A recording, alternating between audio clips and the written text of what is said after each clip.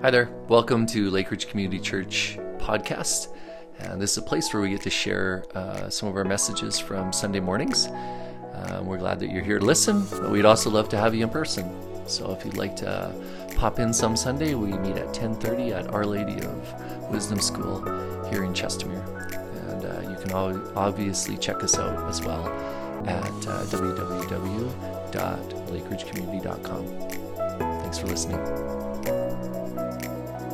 You know, you ever have one of those mornings where just something doesn't work for no reason? That seems to be what's happening here this morning with the camera. So I'm going to try to bring us back to something here, do my best to bring us back and maybe bring me back to a state of what I hope would be a worshipful, kind of open-hearted mindset around thinking about the scriptures. And so I am going to read a psalm for us this morning, and it's a bit of a longer psalm. And but here's what I would like you to do. Whether you're here or you're at home, I encourage you to listen to the words of this psalm from the psalmist David. Okay? And as I read it, what I would like you to do is to just be aware of a word or one of the statements. Just one. This is a prayer practice, actually. So you can grab a word that you hear. Maybe it's a theme of the psalm. Maybe it's just one of the lines. And when you find that word, then I just actually want you to think about that. What would God want you to see in that word? What do you think? We're going to talk about people that missed seeing what was right in front of them. And so this is part of what I want us to do, is to just think about, what would God want you to see? What might God be asking you to seek in that word? Okay? And in doing so, this is a practice of just opening ourselves up to the potential that God may be trying to remind us of something new. Okay? So I'm going to read this, and you pick the word. And honestly, it's like you're one. When you find the word or the line that you think God is wanting you to hear this morning, you don't have to listen to the rest of the psalm that I'm reading. You can just think about that word. What does that mean? Or that statement. What does that mean to you? Okay? Here's how it goes. Psalms David says, "O my soul, bless God. From head to toe, I'll bless his holy name. O my soul, bless God. Don't forget a single blessing. He forgives your sins, every one. He heals your diseases, every one. He redeems you from hell. He saves your life. He crowns you with love and mercy, a paradise crown. He wraps you in goodness, beauty eternal. He renews your youth. You're always young in his presence. God makes everything come out right. He puts victims back on their feet. He showed Moses how he went about his work, opened up his plans to all Israel. God is sheer mercy and grace, not easily angered. He's rich in love. He doesn't endlessly nag and scold, nor hold grudges forever. He doesn't treat us as our sins deserve, nor pay us back in full for our wrongs. As high as heaven is over the earth, so strong is his love for those who fear him. And as far as the sunrise is from sunset, he has separated us from our sins. As parents feel for their children, God feels for those who fear him. He knows us inside and out, keeps in mind that we are made, keeps in mind that we are made of mud. Men and women don't live very long. Like flowers, they spring up and they blossom, but a storm snuffs them out just as quickly, leaving nothing to show for where they were. God's love, though, is ever and always eternally present to all who fear him, making everything right for them and their children as they follow his commands or his promises and remember to do whatever he said. God has set his throne in heaven. He rules over all of us. He's the king. So bless God, you angels, ready to be able to fly at his bidding, quick to hear and to do what he says. Bless God, all you enemies, armies, and of angels, alert to respond to whatever he wills. Bless God, all creatures, wherever you are, everything and everyone made by God. And you, O Israel, bless God.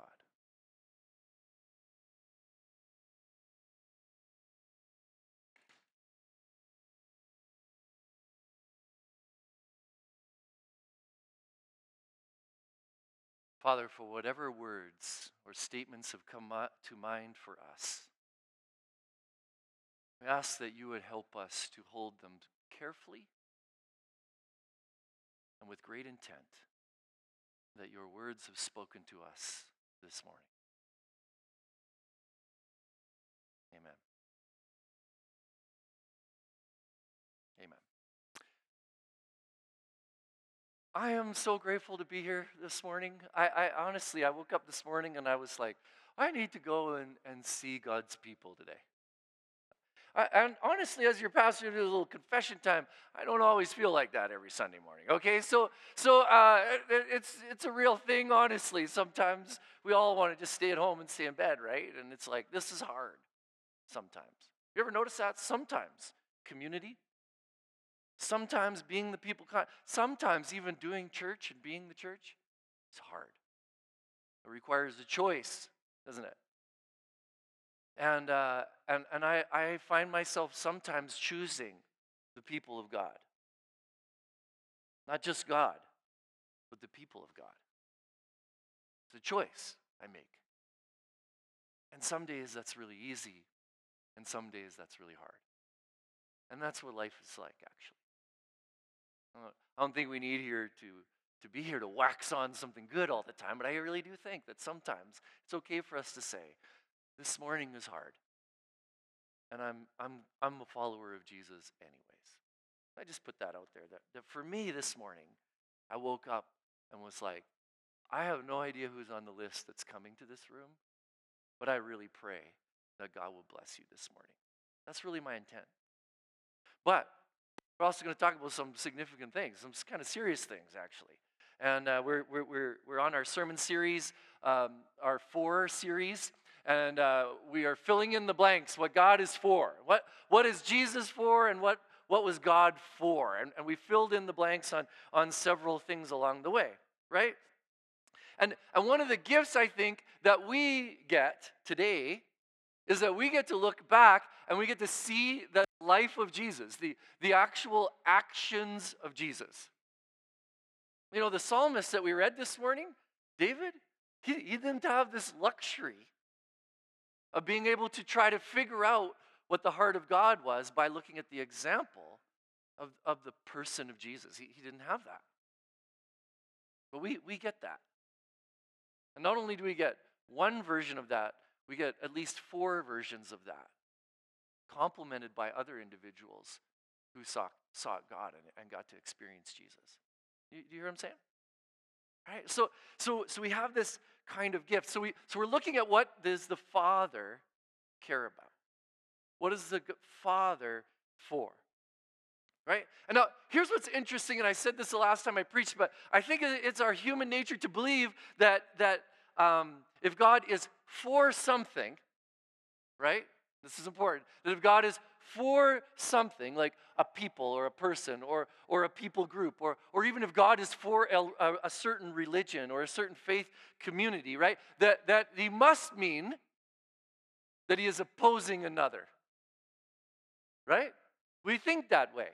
If he is for this, then he must not be for this, right? And our human nature loves to fill in the blanks in the middle. We do it without trying. And so in part of our topic for today is to say, what are the parts in the middle that you and I have filled in that may or may not actually be true of the heart of God and what God is for and what God is against? Okay, so I want to be really direct about that. What are the blind spots that have found their way into your story and my story? It caused us to believe that God is for one thing and against another. That's a human thing. That's a human thing.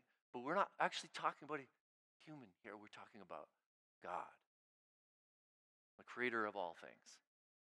So let's leave him a little bit of room, okay, to reorient how we see things. That's a little bit kind of where we're going. All right, and we all fall into that thinking. I definitely fall into that thinking. I've fallen into that thinking several times this week, in fact. Like, quite a few times this week. All right, trying to remind myself that it's like, even though I believe God is for this thing, right, he must want me to oppose and fight this thing, right?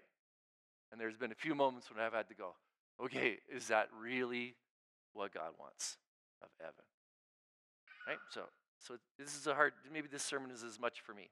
So we see the life of Jesus, and we see where Jesus came from. Okay, and we see where he came from because it tells us what he cared about. He tells us what he was doing.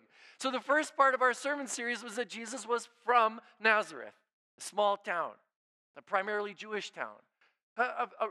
We could call it a pretty conservative town in Judaism. Okay? And then Jesus goes from that place and he makes his way to Galilee. Now the region of Galilee is the opposite of that. It's the complete opposite of that. Galilee is this place of trade and commerce and all these things.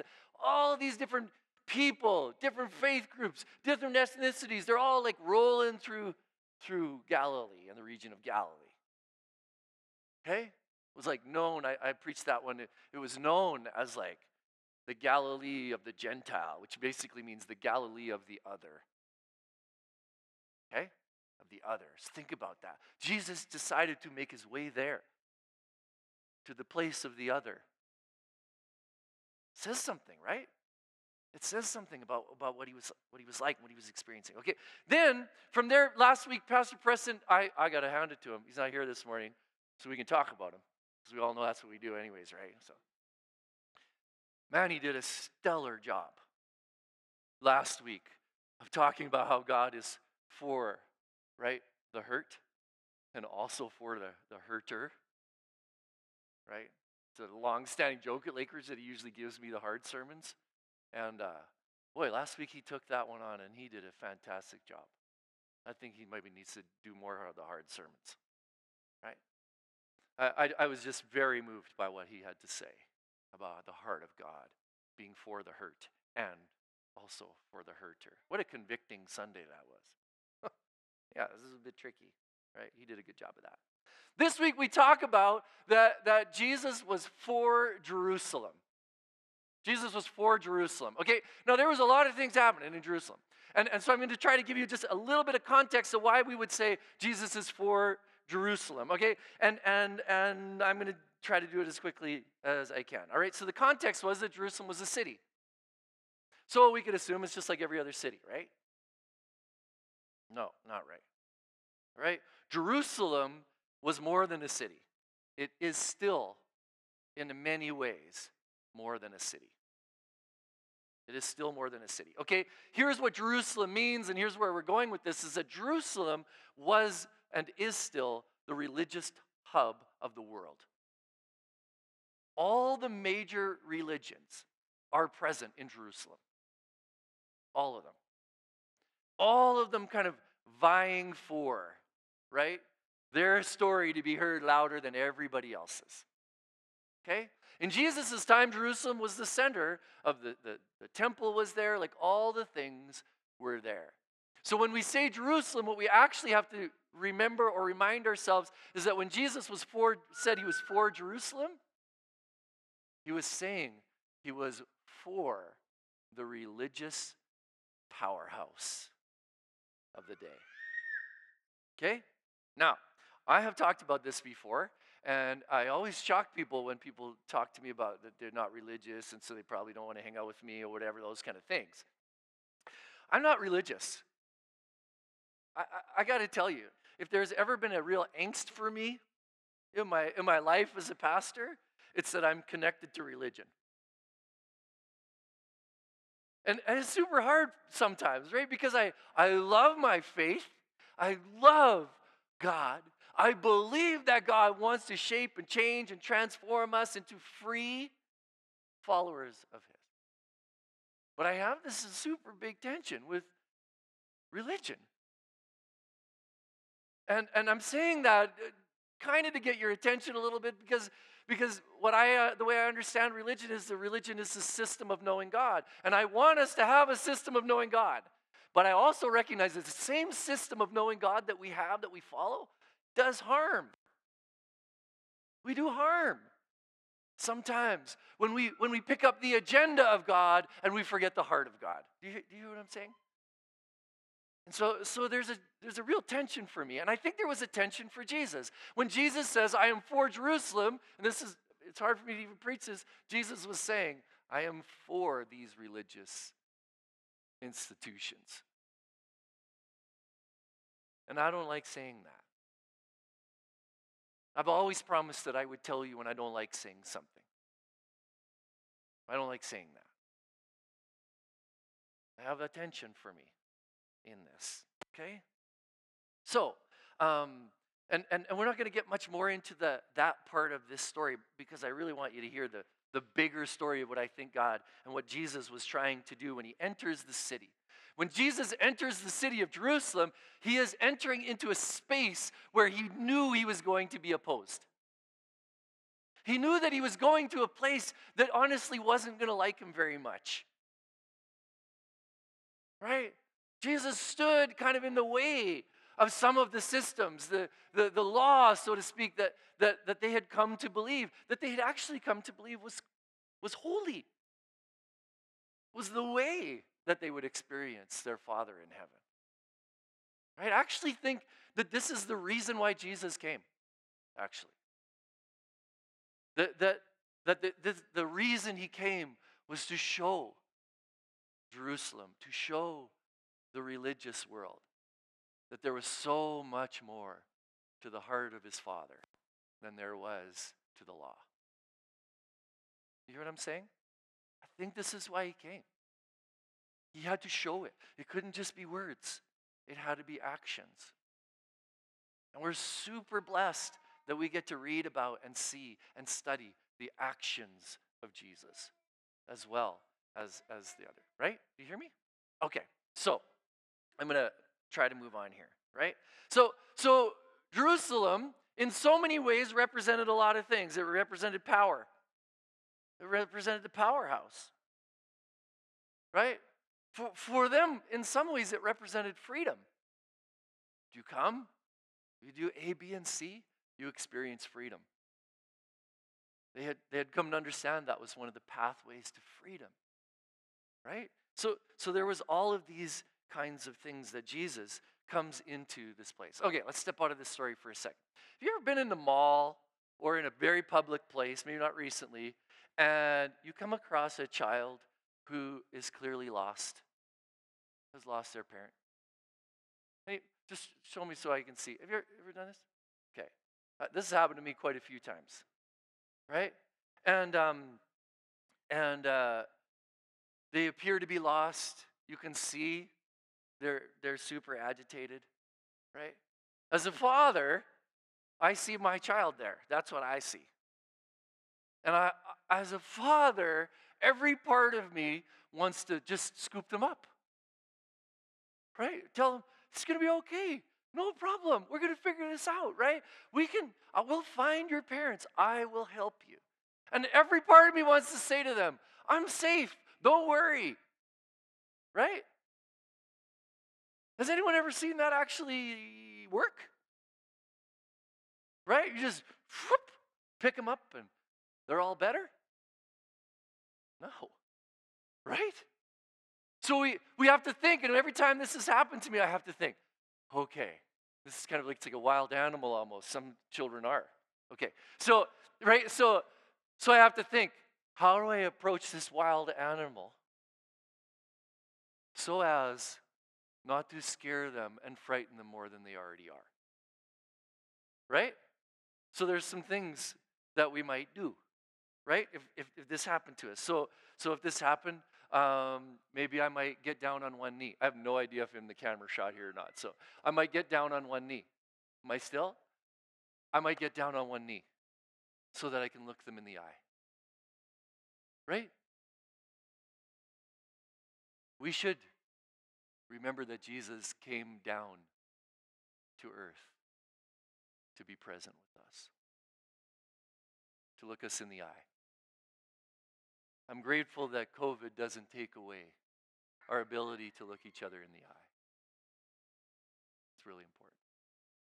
While I'm down there, I might try to give them some kind of sign that I'm safe. Right? So I might ask them a question. How old are you? Oh, I have a daughter that age, or I have a son that age. And I might do the things that I need to do in order to help them feel safe. So that they might be able to see who I am, right? And that they are going to be okay. And then we might talk about how we could help them find their mother, their father, their whoever brought them there, right? I could see some of you here are nodding. I'm certain the people at home, they're like, yes, yes, amen, right? We would do that, right? So that we could help them find their way home, or back to their loved ones, or back to safety, back where they were created to be, right? We would do that, right? Sometimes I think we need to understand that that is exactly what Jesus was doing with us. That is exactly still what Jesus was doing. And it doesn't matter if you're in your 80s or if you're 8. That's what Jesus has been trying to do. So let's imagine that image now as Jesus makes his way into Jerusalem. He knows that he's going to be received not well, just like a child would not receive a stranger well, right? He knows that. And so he enters into the city in an effort to calmly and carefully help them to see who he was. John gives us some examples. The Gospel of John gives us several examples of kind of what that looks like. Going to Jerusalem was extremely strategic, knowing that this was a place where actually the leaders were going to be afraid of Jesus. But they weren't going to know it was fear. They didn't realize, they didn't have done the self-work, right? To recognize that inside of each of those religious leaders, at the heart of their reaction, was fear. So Jesus is trying to calmly and carefully come in. There's several stories that John covers. John is a great book to read.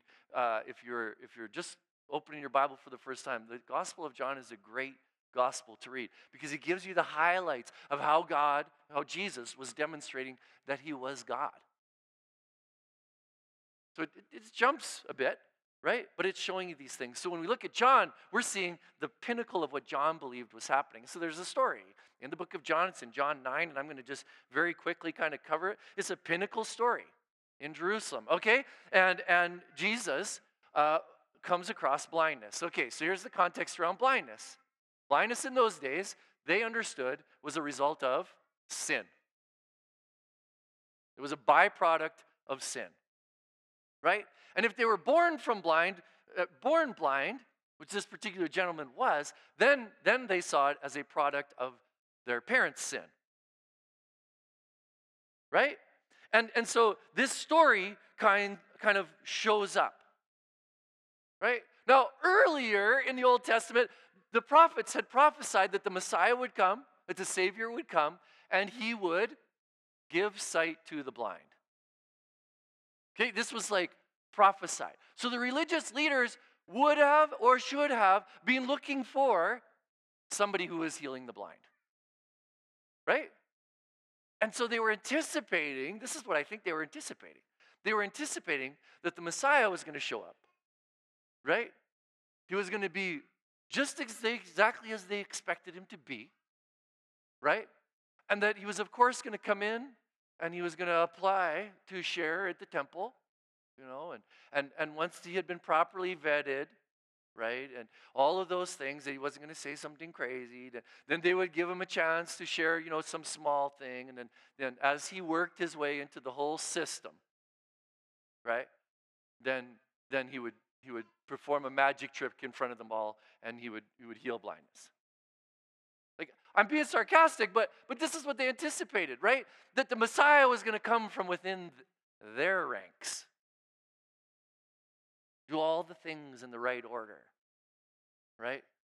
And then perform this blind healing trick. And in typical true form, Jesus comes into Jerusalem in typical, and get this, in the gentlest way possible. We don't usually hear this, but in the gentlest way possible. Jesus sees a blind man, and of course, you would take some mud and spit in it, smear your COVID all over it, and then rub it in this guy's eyes. This is what Jesus does. Just out on the street, right? He does it like this, of course, because that's what I would do for sure, okay? But he does this, and then he tells this guy, just go and wash in one of the public wash houses in town here. He doesn't do a grand spectacle healing. He doesn't do what they expected him to do. And I actually think he doesn't do that because he's actually trying to gently show them who he is. Not surprise them, not cause them to lose face, right? In the temple where they're like, oh, he just did this thing, right? He does it gently out on the street. And it is not received well. It doesn't go well. And the story actually unfolds, and it's a tragic story, actually, that essentially they drag this guy into the temple. There's a hearing. It feels like a courtroom. They drag his parents into the temple. They try to prove that he wasn't blind in the first place. Then they try to prove he's not the guy, it's some other guy, that this is some big elaborate scheme, right? All these things take place inside of the temple. And as a result, the man is actually put outside of the temple. He's not allowed to stay inside the temple, the religious world. Right? What we see in this story is the religious leaders' lack or failure to respond with compassion. They weren't able to do it. Right? They weren't able to do it. Kind of like a child who's lost likely would not respond to me with compassion. Even though I would be doing the right thing. Even though deep in my heart I believe I'm a safe person. Right? And so they respond in this way. And they miss the love of God. Their deep sense of self-righteousness blinds them. And the story is actually meant to be these twofold things, that actually we're supposed to do this story, read the story, and then come to the end and go, who is the blind in the story? Right? Did he actually heal blindness that day? Well, one kind. One kind. The other kind of blindness that day, so tragically, was not open to the possibility that they could not see. And so the story becomes sadly a very tragic story. Right? I'm not going to fill in more of that story, but they were blinded by self-righteousness. Right? This beautiful miracle that Jesus performed turns into a giant hearing. And it wasn't a hearing to find the truth. It was a hearing to maintain the system that they had come to believe was the only way to holiness. It was the only way to holiness. Right? In many ways, Jerusalem still represents the center of the religious world. It is still a place in many ways where agendas are large and in charge. I've been there a couple of times. You see it. It is still a place, actually, that Jesus is for. Jesus was still and is still trying to demonstrate to the people there that he is for that place and that he is for this great religious construct. He just needs to realign it. We are still the people of God. We are a part of the religious machine. But we here in Chestermere, we have an opportunity to shift how people understand the religious machine. And we don't just do it here in this room. We don't just do it by paying your 2 pastors to represent that. You do it, and I do it by the way that we love and we care for our community, the way that we listen to our narratives, to other people's narratives, rather. Right? We can, just like there, we can lose sight as a church. We can lose sight of the meaning of this and talk a lot about the means of how we do church. We can. It happens. Right? We can get focused on running this thing. Right? Or even focus on how we don't like how this thing is being run. It happens. It happens. Right? And we can do that so much so that we can come to be blind. And we can miss, actually, the very things that Jesus is trying to set out and set in our community. We can miss, actually, the very thing that Jesus is trying to free in you and free in me. It can happen. We can very easily forget that we actually are a messy people who is just trying to experience the love of God and his people. We can forget that. We can. I can. Right? God is very much for the church. Can't believe I'm saying that sometimes. God is very much for the church, the religious structure.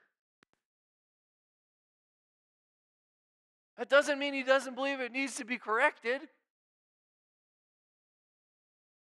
But he is not against it.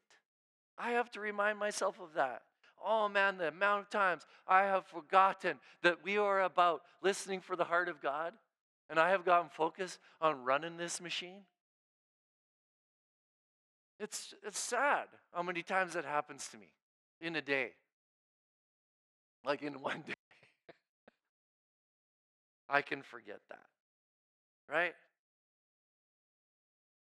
What was missed among these religious leaders is that they had stopped. They were no longer asking themselves some key questions. And one of the key questions that they weren't asking themselves were, what are we missing? What are we missing in the story? This healing. What are we missing? Right? In their case, I would suggest that one of the things that they were missing, one of the things that had happened to them was that they were focused on their tradition. They got focused on their tradition, what they had become used to.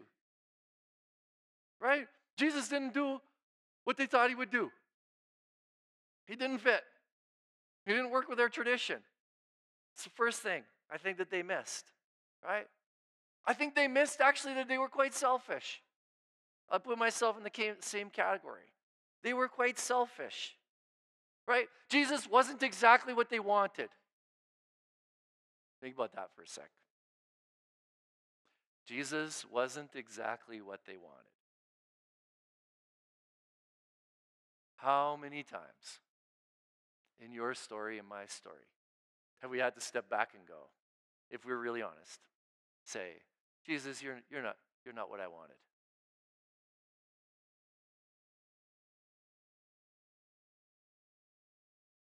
right?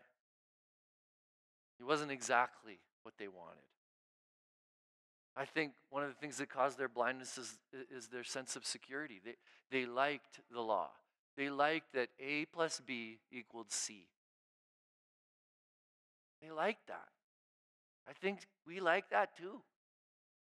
I think we like that too. Anyone like A plus B equals C? Right? I wish that's how God worked. It hasn't been true in my life, but I wish it was. It'd be so much easier. Do this, this happens, I get this. Formula. Jesus didn't follow formulas. It just didn't work for him very well, right? He didn't follow patterns. I think ultimately their blindness was caused by their inability to see their fear, their internal fear, which resulted in their desire to have power and control. I'm going to tell you something crazy. When you feel the need to be powerful or to demonstrate control over anything or anyone, this is a little trick. It should be telling you that you are afraid of something. So the question we should ask ourselves then when we feel like we want to control something or we want to have power over something is, what's the fear? What is happening here? Because there's fear here. This is what God is wanting to control. This is what God is wanting to address. Take away the fear, the control and the power hunger thing will go. It'll happen every time. It is A plus B almost. Almost. Okay? They weren't able to see that. Right? Yeah. Once all of that happens, when we fall into those traps, whether it's, a tradition, our sense of security, our desire to control or have power, guess what happens? We become the child that Jesus is trying to address. Jesus represents himself to us mostly in tension, mostly in pain, mostly in ordinary life. We all love the testimonies, right, where God showed up because I climbed to the top of a mountain and there he was, and it was beautiful, right? Like, we love those stories. That's not actually where Jesus shows up mostly. That is the beauty of God's creation overwhelming you, oftentimes. God is with you when you wash the dishes. Or you have to get up at 4 a.m. to take care of your child. Right? Or you got conflict at work or whatever that might look like. Those are the places where Jesus is entering. And we know that, not because he said it, but because he did it. It was the action of Jesus that demonstrates that to us. Okay? So what does that look like for us? Right? We've all fallen subject to this. Right? Here's what we need to do when this happens. Please, if you could remember anything from this day, remember this. Jesus is for you. And when Jesus is for you, when all the things start to overwhelm, your sense of security, your tradition, or all those things, the foundation is that he will hold you up as you let some of those things fall to the side. We can do life without being in complete and total control of every moment. When we follow Christ, he wants for us the very, very best. Okay, I'm going to wrap up like this. 2 things. The first thing is I'm going to ask you to pray. I'm going to ask you to spend a week or 2 praying. And I'm going to give you some people specifically to pray for. They're going to start with the leaders at Lake Ridge. We need you to pray for us as leaders at Lake Ridge. That doesn't just mean Preston and I and Tara and Eric. That means our leadership team, right? People like Corrine, who's here today, like Ryan, who's here today, right? Who else is here? Like Jack, who's here. We're missing Patrick. Lisa was here. We need you to pray for these people. Pray actually that they will not lose sight, that we will not lose sight, that we are a people that's messy and believes that we are doing our best to hear the voice of God, the heart of God. Not just in our church structure and function, but in our own individual lives. Please pray for that. It's a crazy time.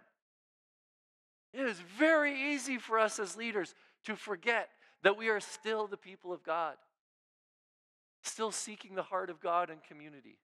That for those leaders, this isn't just about running this thing and hoping we have enough volunteers. Pray for Jan and Sam in the children's ministry. Pray for Cesar as he leads us on our worship team. Right? The list can go on. Our Mighty Neighborly team, for our Serve team, for our Connections team, our Coffee team. All of these ministries have individual leaders who are desperately trying to keep some of these great things we do alive. They could easily forget that God is still present. So I ask you to pray for them. I do. We need it. I'm not even going to apologize for that. We need it. Then the second thing I'm going to ask you to pray for is pray for yourself.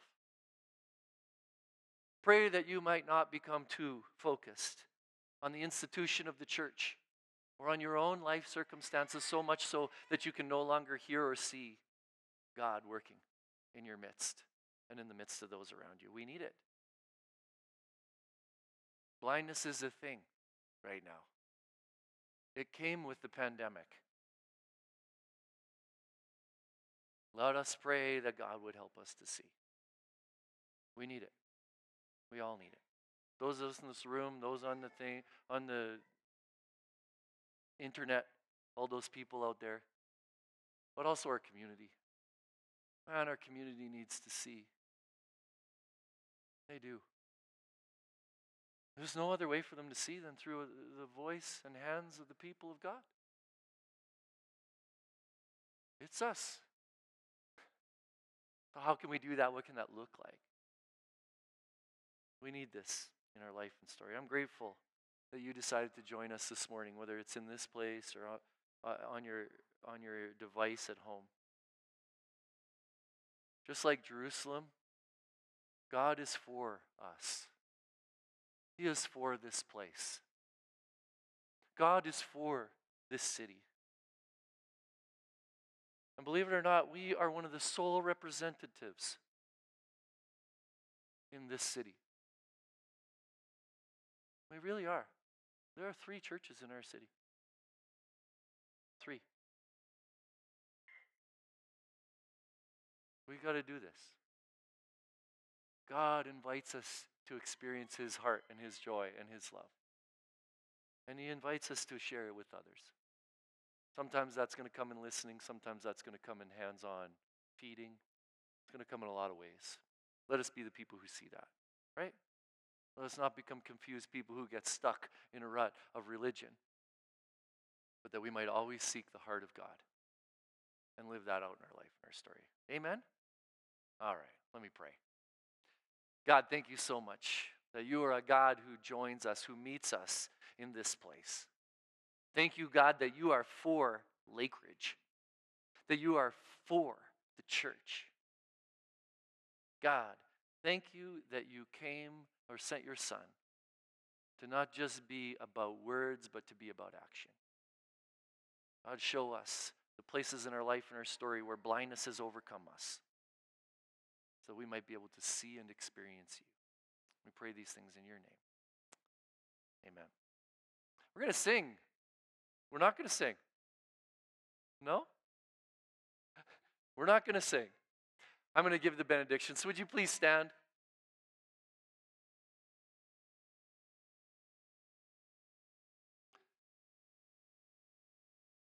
So now may the Lord bless you and keep you. May the Lord make his face to shine upon you and be gracious to you. May the Lord lift up his countenance on you and give you his peace as you go from this place, knowing that God is for you. Amen? Amen.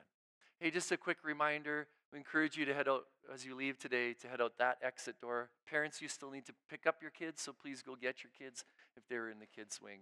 And man, have a great Thanksgiving. Have a good week. Where we walk, there you'll be with fire in our